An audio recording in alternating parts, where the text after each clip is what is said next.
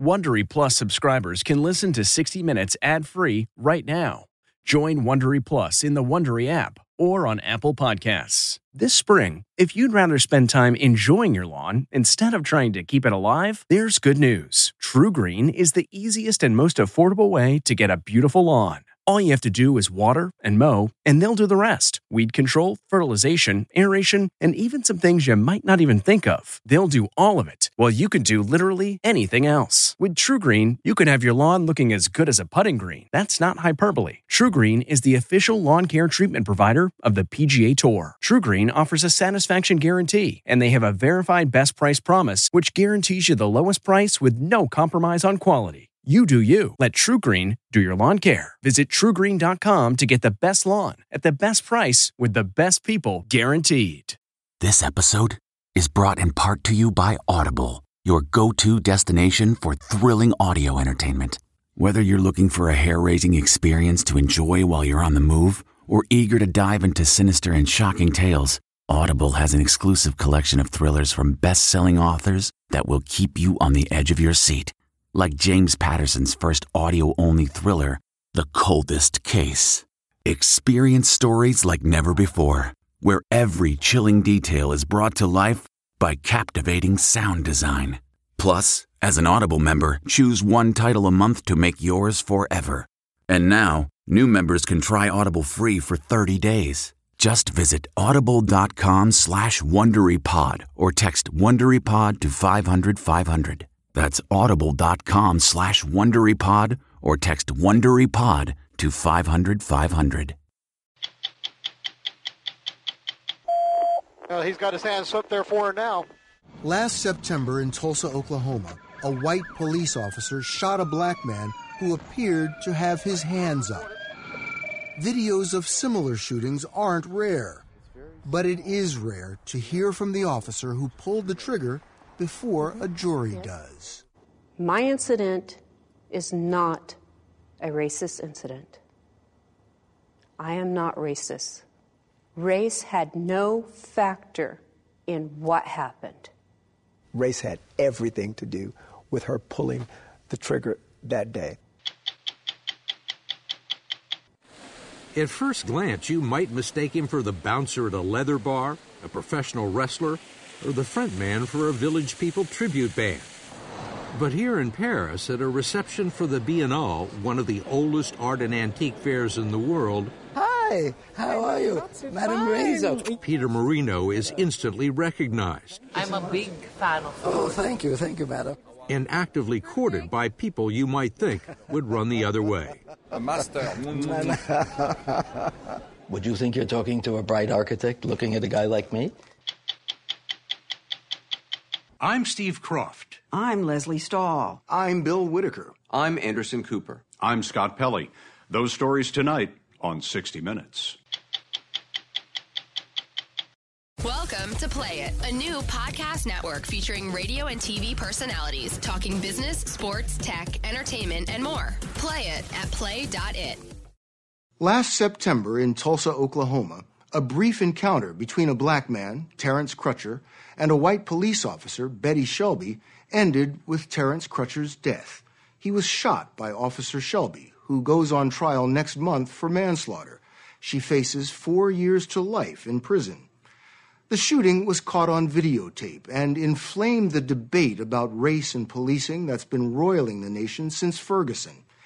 It's very likely you have seen video of similar police shootings before, but it's very rare to hear from the officer who pulled the trigger before a jury does. Tonight, Betty Shelby tells us why she shot and killed an unarmed black man and why she says almost any police officer in her situation would have done the same. You remember pulling the trigger? I do. It's like slow motion of me bringing my gun up, my finger coming in, and then letting off. And he stopped. And then he just slowly fell to the ground. The shooting took place at dusk on this two-lane road in North Tulsa in a predominantly African-American area. Police cameras captured the climax of the encounter between 42-year-old police officer Betty Shelby and 40-year-old Terrence Crutcher. That's Crutcher in the white shirt walking with his hands up. Shelby, a 10-year veteran of law enforcement, is right behind him with her gun drawn. Just 2 minutes after they came face-to-face on the road, Shelby fired her gun. It's hard to see the actual shot on videotape, but from the chopper, you can see Crutcher fall to the ground from the shot to his side. Shots fired! 321, we have shots fired. We have one suspect down. So tell me what I'm not seeing in the video. Up until the time of the shooting, it does appear that he's got his hands in the air. He does have his hands in the air. But Shelby says the video doesn't tell the whole story. It all started 10 minutes earlier. She was on her way to a domestic violence call when she says she saw a man she later would learn was Terrence Crutcher standing in the road. She noticed his size, about 6 feet, 240 pounds, and his demeanor. His hands are just dropped beside him. His chin is resting on his chest, and he's standing there motionless. I thought, I wonder if he's on PCP. Why did that cross your mind first? Because it was an odd behavior, zombie-like. It's best I can. Zombie-like. Zombie-like. Did you consider him a threat at that time? No, not at that time. So Shelby drove past him and continued on to her call. About 500 feet beyond where she first saw Crutcher, she came upon an abandoned SUV here in the middle of the road. She didn't activate her dashboard camera because she thought this was just a broken-down vehicle. But when she got out of her patrol car, she noticed the motor of the SUV was running.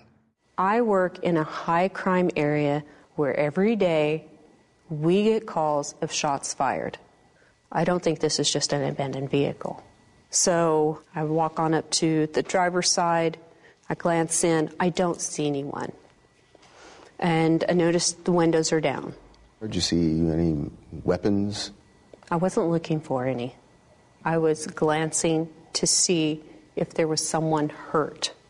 Then, she says, she noticed the man she had seen just moments before walking toward her and the abandoned vehicle. And I say, "Hey, man, is this your vehicle?" And he mumbles something, and I can't understand him. And he starts putting his hands in his pockets. I say, "Hey, man, take your hands out of your pockets. I'm trying to find out, is this your vehicle?" And when I tell him to take his hands out of his pockets, he just immediately puts them in the air. So what's going through your mind? Well, what's going through my mind is what I've experienced before. I've encountered people putting their hands in their pockets, and I find a loaded gun in their pocket. None of the early encounter was recorded on video, but Shelby says her training taught her that people on PCP could turn violent, and she says Crutcher kept reaching into his pocket. That's when I get on the radio and say, "I've got a subject that's not showing me his hands." And it was at that point that I drew my weapon in a ready position. It would just be a motion like this if you need to. Was he being belligerent? No. Was he showing any aggression? No. Is it possible that you saw him as more dangerous because he was a large black man? No. What I based everything on was his actions, his behaviors. Race had nothing to do with my decision-making. Shelby says Crutcher kept ignoring her commands, kept walking toward the SUV, even though she had drawn her gun and had ordered him to get on his knees. And he's not doing it. I'm hollering at him, "Stop! Stop now!" And he has now put his hands back up in the air, and he's looking at his vehicle, back at me. And you're thinking? I'm thinking he's calculating how he can get to his vehicle to get whatever weapon it is that he's going to get because he didn't find it in his pocket. I was literally a quarter mile away, so I got in the car and drove to the scene quickly. Officer Tyler Turnbow responded to Officer Shelby's radio call. His siren was on, so his dashboard camera was running. The ground-level video of the shooting was recorded from his car. So what did you see when you got there? The first thing I saw when I got there was Mr. Crutcher walking away with his hands up. Betty has him at gunpoint, and I got out of the car, and I can hear her giving him commands, stop, get on the ground, don't go back to your car. All right, Betty Jo, where are you at? At the same time, a police helicopter swooped in with 2 officers on board, a pilot and a spotter, who that day happened to be Officer Betty Shelby's husband. He's got his hands up there for her now. David Shelby says he could see his wife had a weapon drawn. The pilot saw something else. That looks like a bad dude, too. Did you think he looked like a bad dude? What I saw was an individual that was being non-compliant and apparently and obviously refusing to obey the commands of the officer. As Officer Turnbow ran to assist, he saw that Betty Shelby had drawn her gun, so he grabbed his taser. If the roles had been reversed and she had her taser out, then I would have had my gun out. Did you assess the situation as being dangerous? Yes. It made hair stand up on the back of my neck. I don't know what this guy's doing. Why is he walking away from her? What are his intentions? Why doesn't he just stop? And so we see his arms are up. Yes. You're behind him. We asked Betty Shelby to look at the video and show us what she saw before the fatal shot. I'm feeling that his intent is to do me harm, and I keep thinking, don't do this. Please don't do this. Don't make this happen. And then right there, he's looking back at me. That's what we call targeting. So he's getting my position, my last known location, to retrieve and then shoot. You think he's sizing up the situation to see where you are, how close. If he were to grab a weapon, he would know exactly where to turn to shoot. That's what you're thinking. Yes. It's unclear what happened in the final moments of Crutcher's life. Officers Shelby and Turnbow were in front of the dashboard camera, and the helicopter was too far away. But Betty Shelby says what's hard to see on the videotape is what she saw. She says Crutcher dropped his arms and reached into the car. His shoulders drop, his arm drops, and he's reaching in, and it's fast. Not for taser, I think. Just that would tell any officer that that man's going for a weapon. You see this on the video? Yes. That's what you say is Mr. Crutcher reaching into the car? Yes. I say with a louder, more intense voice, stop, stop, stop. And he didn't. And that's when I took aim. I don't know what Officer Shelby was thinking when she pulled that trigger. Tiffany Crutcher is Terrence Crutcher's twin sister. She says the tape shows her brother was not being aggressive, not being threatening. There is a frame that seems to show that his hands were lowered, and that's what she says alarmed her and made her fear for her life. Of course, she's saying everything that she's supposed to say to defend herself. What we saw on that video is what my dad always taught us to do if we were pulled over by a police officer. Put your hands in the air and put your hands on the car. And my brother did what my father taught us. Was this a case of hands up, don't shoot? Absolutely. It absolutely was. But Officer Shelby says it was a case of a non-compliant subject who she perceived was threatening her life. That's why, she says, she pulled the trigger. Officer Turnbow says he saw the same threat and fired his taser at the same moment. It was the first time Betty Shelby had discharged her gun in the line of duty. If things had worked out differently, he would go before a judge, have his day in court. Yes. But as it turns out, you're judge, jury, and executioner on the spot. No. I saw a threat, and I used the force I felt necessary to stop a threat. Do you think I could shoot him in the leg? I could shoot him in the foot? Is there nothing else you could have done? No. And I'm not trained to shoot someone in the foot. We don't train to be cowboys and to be like what they show on the movies. Terrence Crutcher lay bleeding in the street for about 2 minutes before officers moved in to check him for weapons and administer first aid. He was pronounced dead at the hospital. A vial of PCP was found in the driver's side door pocket, but police found no weapons on his body or in his car. Do you have any regrets about this? I have sorrow that this happened, that this man lost his life, but he caused the situation to occur. So in the end, he caused his own. He caused his death. Yes. Officer Shelby says that your brother's actions caused his own death. What do you say to that? My brother is dead because she didn't pause. And because she didn't pause, my family, we've had to pause. We've had to stop. We've had to lay down every single night with tears in our eyes. There was absolutely no justification whatsoever, with all the backup, for Officer Shelby to pull that trigger. No justification whatsoever.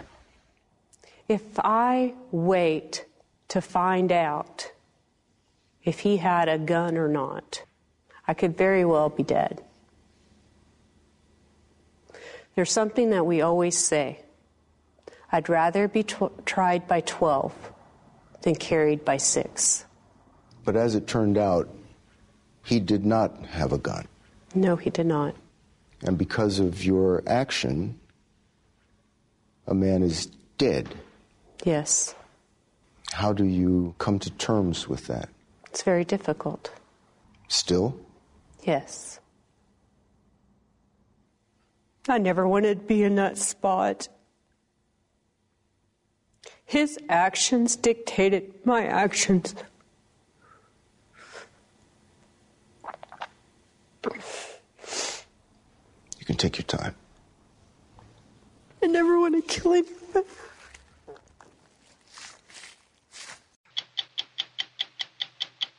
Welcome to Play It, a new podcast network featuring radio and TV personalities talking business, sports, tech, entertainment, and more. Play it at play.it. After Tulsa police officer Betty Shelby shot and killed Terrence Crutcher on a 2-lane road last September, video of the incident ricocheted around the country. It's unsettling, and at the moment the shot is fired, it's unclear.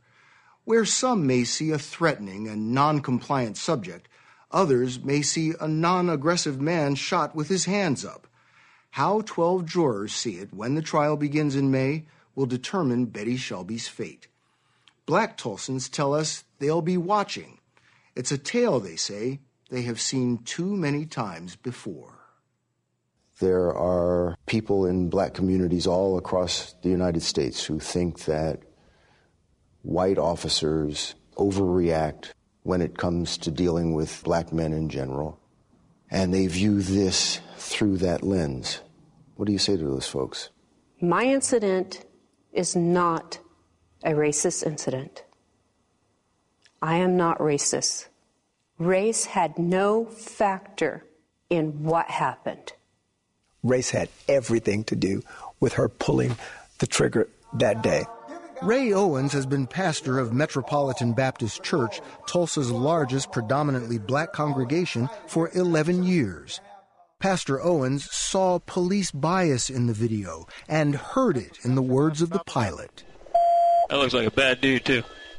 I think the statement represents the same bias against African-American males that caused Betty Shelby to pull the trigger. What do you mean? Betty Shelby very likely viewed Terrence Crutcher as a bad dude. Is she a racist? Does she, have some ill will toward black people? I doubt it. But if she is like so many people in our nation, she assumes too quickly that a black male, especially out on the streets at night, is a threat and not a citizen, is a suspect and not a decent human being. You don't think a white citizen of Tulsa would have been treated the same way? I don't think that young white male would be dead today. These are the final moments of Terrence Crutcher's life. You can see him here walking. His hands are up. Officer Shelby says she thought he was walking back to his car to retrieve a gun. When he got to the driver's side window, she says he reached in and she fired. It turned out Crutcher did not have a weapon. Nobody went to check on him. He laid there. They let him lay there like an animal. Terrence Crutcher's twin sister, Tiffany, says her brother's death fits a tragic narrative of police shooting unarmed black men. I saw Trayvon Martin. I saw Mike Brown. I saw Philando Castile. I saw Tamir Rice. But never in 1,000 years would my family, would we have thought that we would be on their side of it. And my brother now, according to social media, is another hashtag. Who was he? He would be deemed in our household the gentle giant. Terrence was laid back, calm, cool. Gospel music was his love.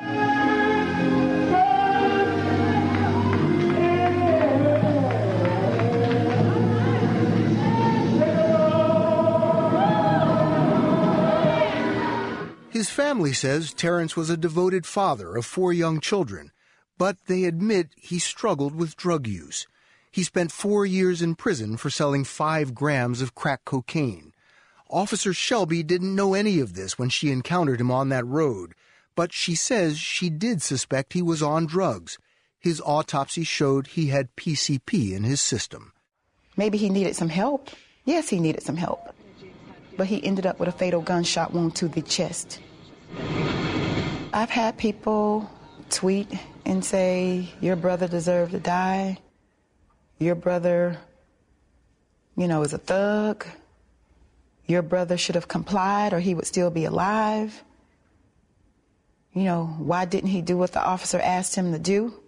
What do you say to that question, that he should have complied? Why did she want him to comply? I'm still curious. What crime was he committing? Why were you on the scene? She noticed a car in the middle of the road. So she wasn't called to the scene because Terrence was committing a crime. She just noticed a car in the middle of the road, and the outcome was my brother was murdered. Wow. Tulsa leaders feared many citizens would have the same reaction. Dewey Bartlett was mayor at the time. He remembers the call he got from Police Chief Chuck Jordan. He said that there was a shooting, and it could have been one of those situations where they had their hands in the air. This is the police chief talking to you shortly after getting to the scene. Yes. At that point, I went, oh boy, this is not good. Were you concerned that this might trigger civil unrest? Oh, sure. Because we'd seen it before several times when this type of event happens, when it's captured on video. 4 days after the Crutcher shooting, he's not going to do anything to you guys. Police in Charlotte shot a black man. That city erupted, igniting fears in Tulsa that this same thing could happen. So the mayor and police chief called Pastor Owens and other religious and community leaders together to show them the video and to help brace the city for the storm they feared was coming. What was the mood in the room? What was the reaction to the video? When it showed the gentleman shot and falling down, there was a audible... A gasp. Absolutely. It was very difficult to watch. The gasp actually filled the room. We couldn't believe it. Was your reaction the general reaction of the people in the room? Oh, very much so. We were all really angry. The video added to already tense relations between Tulsa police and the black community. Hands up! Hands up! Don't shoot! Don't shoot! There's a strong current of an us or them mentality. Really? I do hear that, especially from young men, African-American men, who will still tell me, I'm afraid when a police officer comes up behind me or drives behind me. That's a problem. A long-standing problem in Tulsa. In 1921, this city saw the worst racial violence in American history. It started when an armed white mob gathered to lynch a black man accused of assaulting a white woman. As many as 300 black Tulsans were killed, and an estimated 10,000 left homeless. Time has not healed all wounds. The mayor told us he thought the best response to the Crutcher shooting was complete transparency. The police chief rushed to release the video to the public. He also released Betty Shelby's name. I want to assure our community, and I want to assure all of you and people across the nation who are going to be looking at this, we will achieve justice, period. One day, when the glory comes. And they asked black pastors to appeal for peace. I think I reserve the right to be angry and upset at being a black man in an untimely time as this. More than 1,000 people of all races came to a vigil at Metropolitan Baptist Church. It was our attempt to give people a voice, to give people a place to say, I'm mad, I'm hurting, I'm tired of this, no more. And that was the same sentiment that I think was in the minds and the hearts of the people who were breaking glass windows in Charlotte. They were saying, I'm mad. In Tulsa, there were no broken windows, no violence at all. Officer Shelby. 6 days after the shooting, District Attorney Steve Kunzweiler filed charges against Betty Shelby. He accused her of overreacting when she shot Terrence Crutcher.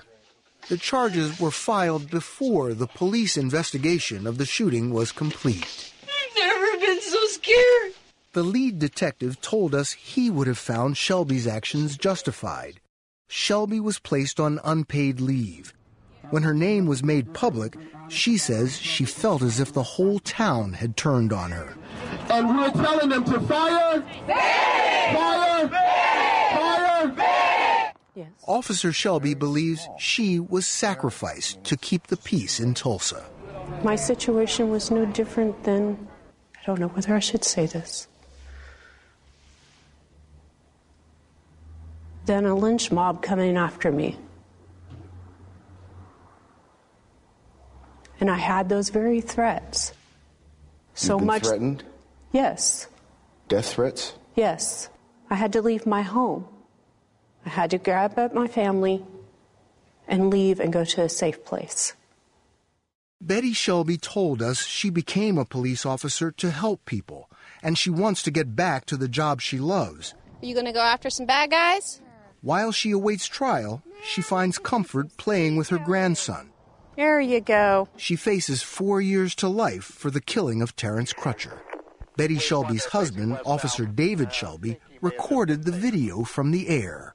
Shots fired! However you perceive this video, it's an American tragedy. To some extent, I think there were two victims that day, I think, Terrence Crutcher and Betty Shelby. And Betty is a victim of what? The social and political climate in our country right now, it's almost like there's a war on police. And I think that that's what's happened to Betty. We need our men and women in blue. But at the end of the day, they're not warriors. They're supposed to be our guardians. She believes there was a rush to judgment. The video showed everything. It doesn't have a political affiliation. It's not red, it's not blue, it's not black, it's not white. It is what it is. And what we saw was my brother with his hands up. And he was tased and shot simultaneously. Officer Shelby was charged with manslaughter. Are you satisfied with those charges? I am. I don't believe she woke up that morning and said, I'm going to go and kill Terrence Crutcher. I believe that she choked and She pulled the trigger, and she killed him. Overreacted? Absolutely. Was Terrence Crutcher's an avoidable death? Yes. Did this have to play out the way it did? No. What would have changed things? If he would have complied, if he would have communicated with me, if he would have just done as I asked him to do, we would not be here. You and I would never have met, and no one would ever know my name. Welcome to Play It, a new podcast network featuring radio and TV personalities talking business, sports, tech, entertainment, and more. Play it at play.it. Over the years, we've done stories on all sorts of people. But to our knowledge, we have never done one on a late middle-aged man who dresses in biker gear with visible tattoos and sterling silver skull rings. And certainly not one who also happens to be fluent in French and advanced mathematics. No, Peter Marino is one of a kind. If you follow the worlds of art, architecture, and high fashion, you probably know he is a serious player in all of them. A tastemaker for some of the richest, most sophisticated people in the world, many of whom would agree Marino's appearance is actually one of the least interesting things about him. At first glance, you might mistake him for the bouncer at a leather bar, a professional wrestler, or the frontman for a Village People tribute band. But here in Paris, at a reception for the Biennale, one of the oldest art and antique fairs in the world, Hi, how are you? Madame Rizzo. Peter Marino is instantly recognized. I'm a big fan of you. Oh, thank you, madam. And actively courted by people you might think would run the other way. Master. But behind the threatening, keep-your-distance facade, Monsieur, venez expliquer tout. is an amusing, ironic, highly accomplished artist and businessman with a sensitive soul. His talents are demonstrated in the beauty and breadth of his design work and architecture, and contradict his carefully considered public image of a beast on a motorcycle. People make first judgments about people based on their appearance. There's an old saying, the clothes make the man. How about the older statement, don't judge a book by its cover? But you want people to judge you by this look. This is your look. Absolutely not. It's a decoy. A decoy? Sure. Would you think you're talking to a bright architect looking at a guy like me? You still know calculus and trig and all of that stuff? Had to get my license, and you got to keep your license up to date. You have to take 18 credits a year. That's the hardest part. You got to keep taking courses. Dude, they don't let you forget it. Yeah. The arts and fashion worlds have always had a high tolerance for eccentricity. Take Tom Wolfe in his white suits, Karl Lagerfeld's dark glasses and fingerless gloves, and Lady Gaga. On your left, guys. There is no question that Marino's signature look has made him one of a handful of living architects actually recognized by the media.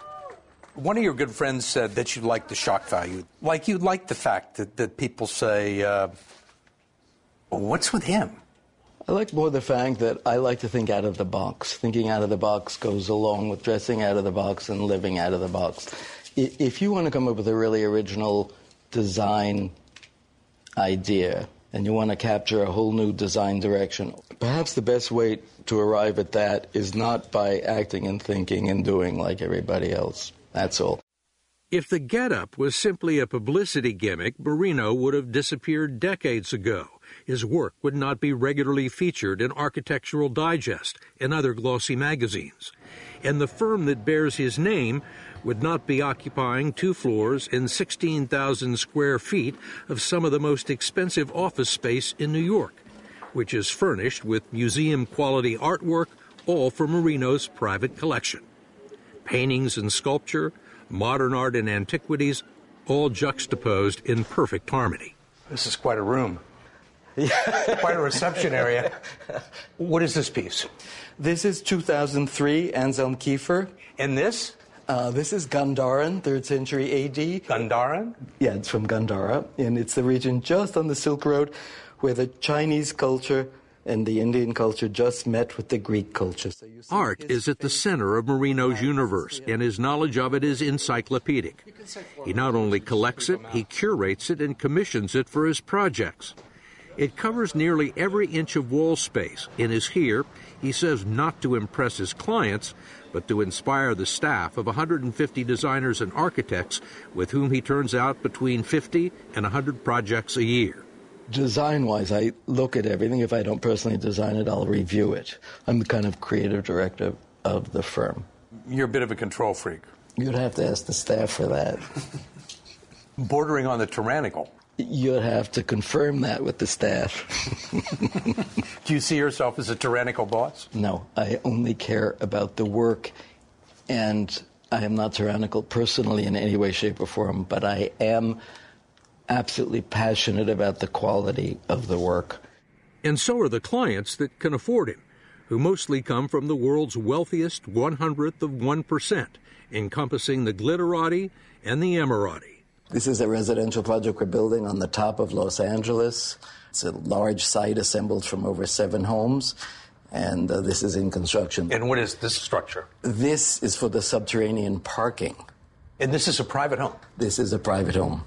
It's And can you tell us anything about the owner? No. It's Marino's default answer. He won't comment about his clients, which have reportedly included the likes of multi-billionaires David Geffen and David Koch, as well as Gisele Bündchen and Tom Brady. This home in Milan, we're told, was done for Giorgio Armani. I like my clients. All of my clients say, Peter, you're talented, but your best virtue is your discretion. They really don't want to be talked about.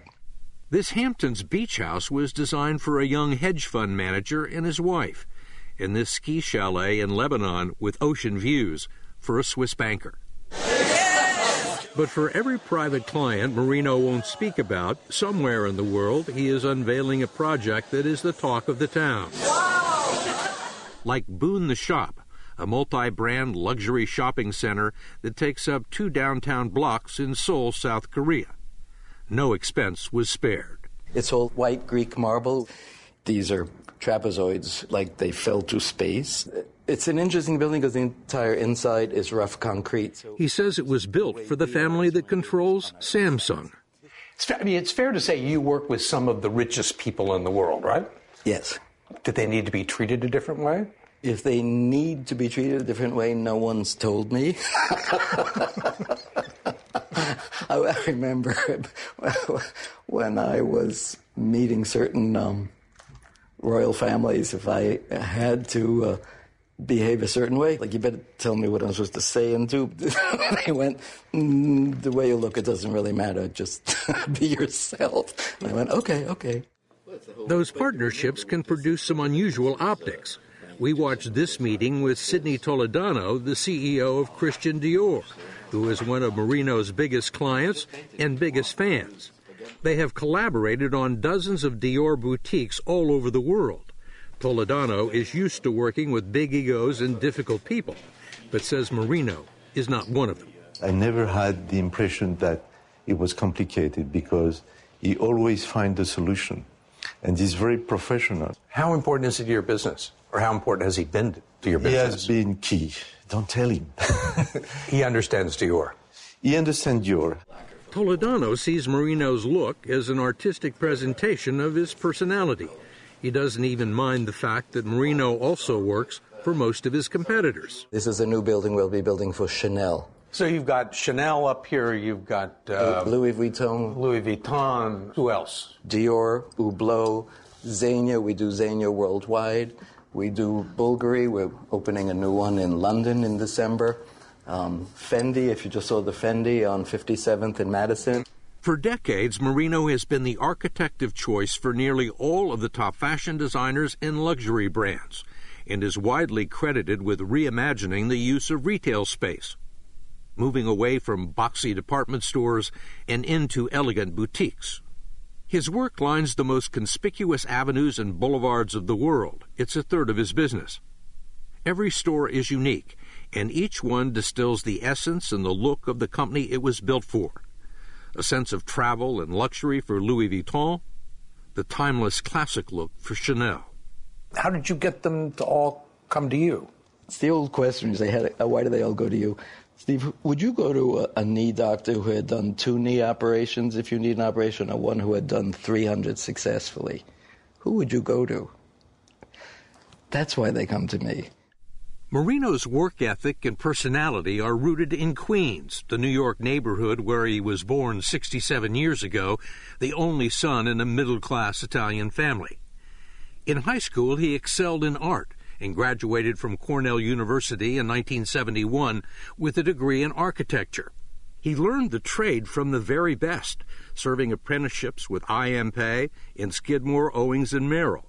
But he picked up the ways of the wealthy and the value of celebrity from another master, artist Andy Warhol, who always considered business one of the finer forms of art. He certainly knew how to get attention. The blonde wig. Dude, that was so good.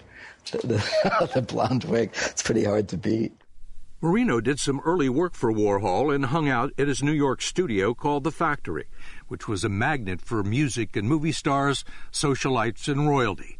Bob Colacello was the editor of Warhol's Interview magazine when Marino first walked through the door. And what was he like? He had little bow ties, and he was very properly dressed. You know, when he was funny, he was talented. You could see that right away. Colacello, now a contributing editor at Vanity Fair magazine, and Isabel Rattazzi, a former model and longtime friend of Marino, think he has changed very little from those ironic factory days of Campbell soup cans and pop art parodies of fame. Peter fed right into that. I mean, we were all on the same sort of wavelength, you know. Tongue-in-cheek. Tongue-in-cheek. A lot of what we were doing was very tongue-in-cheek. And Peter, I think, is still very tongue-in-cheek. Totally. He's enjoying it. It's a way to have fun at other people's expenses sometimes. I think Peter, deep down, more than anything, is an artist. He has an incredible sense of aesthetics. He loves beauty and anything in art and music. It's on display at Marino's 12-acre estate, where every summer there is a lavish party for friends to introduce young and up-and-coming classical musicians. It's hosted by Peter and Jane Trapnell, his waspy wife of 33 years, a charming and accomplished costume designer who friends say is an essential part of the equation. She's too smart to be interviewed. But you've been married a long time. 33 years. Yeah, it's great. You don't look like the perfect couple, if you know what I mean. It's a good marriage because each of us is what we are, allows the other one to be themselves, and appreciates each other for the right reason. You know, it's rare that you'll find two people who don't try to change the other person and let everyone be what they are. What's this? The only other constant in Marino's life, as you may have guessed, are motorcycles, his latest prominently displayed on the project board. This is my Super Duke KTM 1290. Oof. It's very fast. You're supposed to say, does Jane sit on the back? Does Jane sit on the back? Absolutely not. She's in the back of a car and driver, and with the two dogs. Marino finds cars claustrophobic. He has a half a dozen bikes, has ridden them all over the country, and regularly uses them to commute between New York and his home on Long Island. It's his release and the core of his identity. Alone, on the road, where he can take in the air and the light and the space, all part of living life outside the box.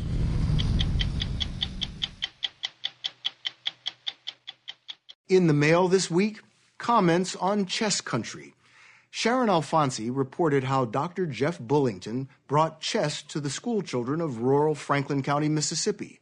The kids in Franklin and what they accomplished through chess is truly inspiring. I don't know what Dr. B will do after his objectives are met in Mississippi, but dare I hope he might teach the beauty of chess and its manners to some of our leaders in Washington? Then there was this. I really look forward to 60 Minutes for in-depth analysis of problems around the world and especially within the United States. So what do I get? Chess. I'm Bill Whitaker. We'll be back next week with another edition of 60 Minutes. If you like 60 Minutes, you can listen early and ad-free right now by joining Wondery Plus in the Wondery app or on Apple Podcasts. Prime members can listen ad-free on Amazon Music. Before you go, tell us about yourself by filling out a short survey at Wondery.com/survey. I'm CBS News correspondent Major Garrett, host of the podcast Agent of Betrayal, The Double Life of Robert Hanssen. During the Cold War, FBI agent Robert Hanssen traded classified secrets to the Kremlin in exchange for cash and jewels. In the podcast, you'll hear from Hanssen's closest friends, family members, victims, and colleagues for the most comprehensive telling of who Robert Hanssen really was. Binge the entire series now. Agent of Betrayal, The Double Life of Robert Hanssen is available on the Wondery app, Amazon Music, or wherever you get your podcasts. A story of betrayal you would struggle to believe if it wasn't true. Listen to Blood is Thicker, The Hargan Family Killings, wherever you get your podcasts.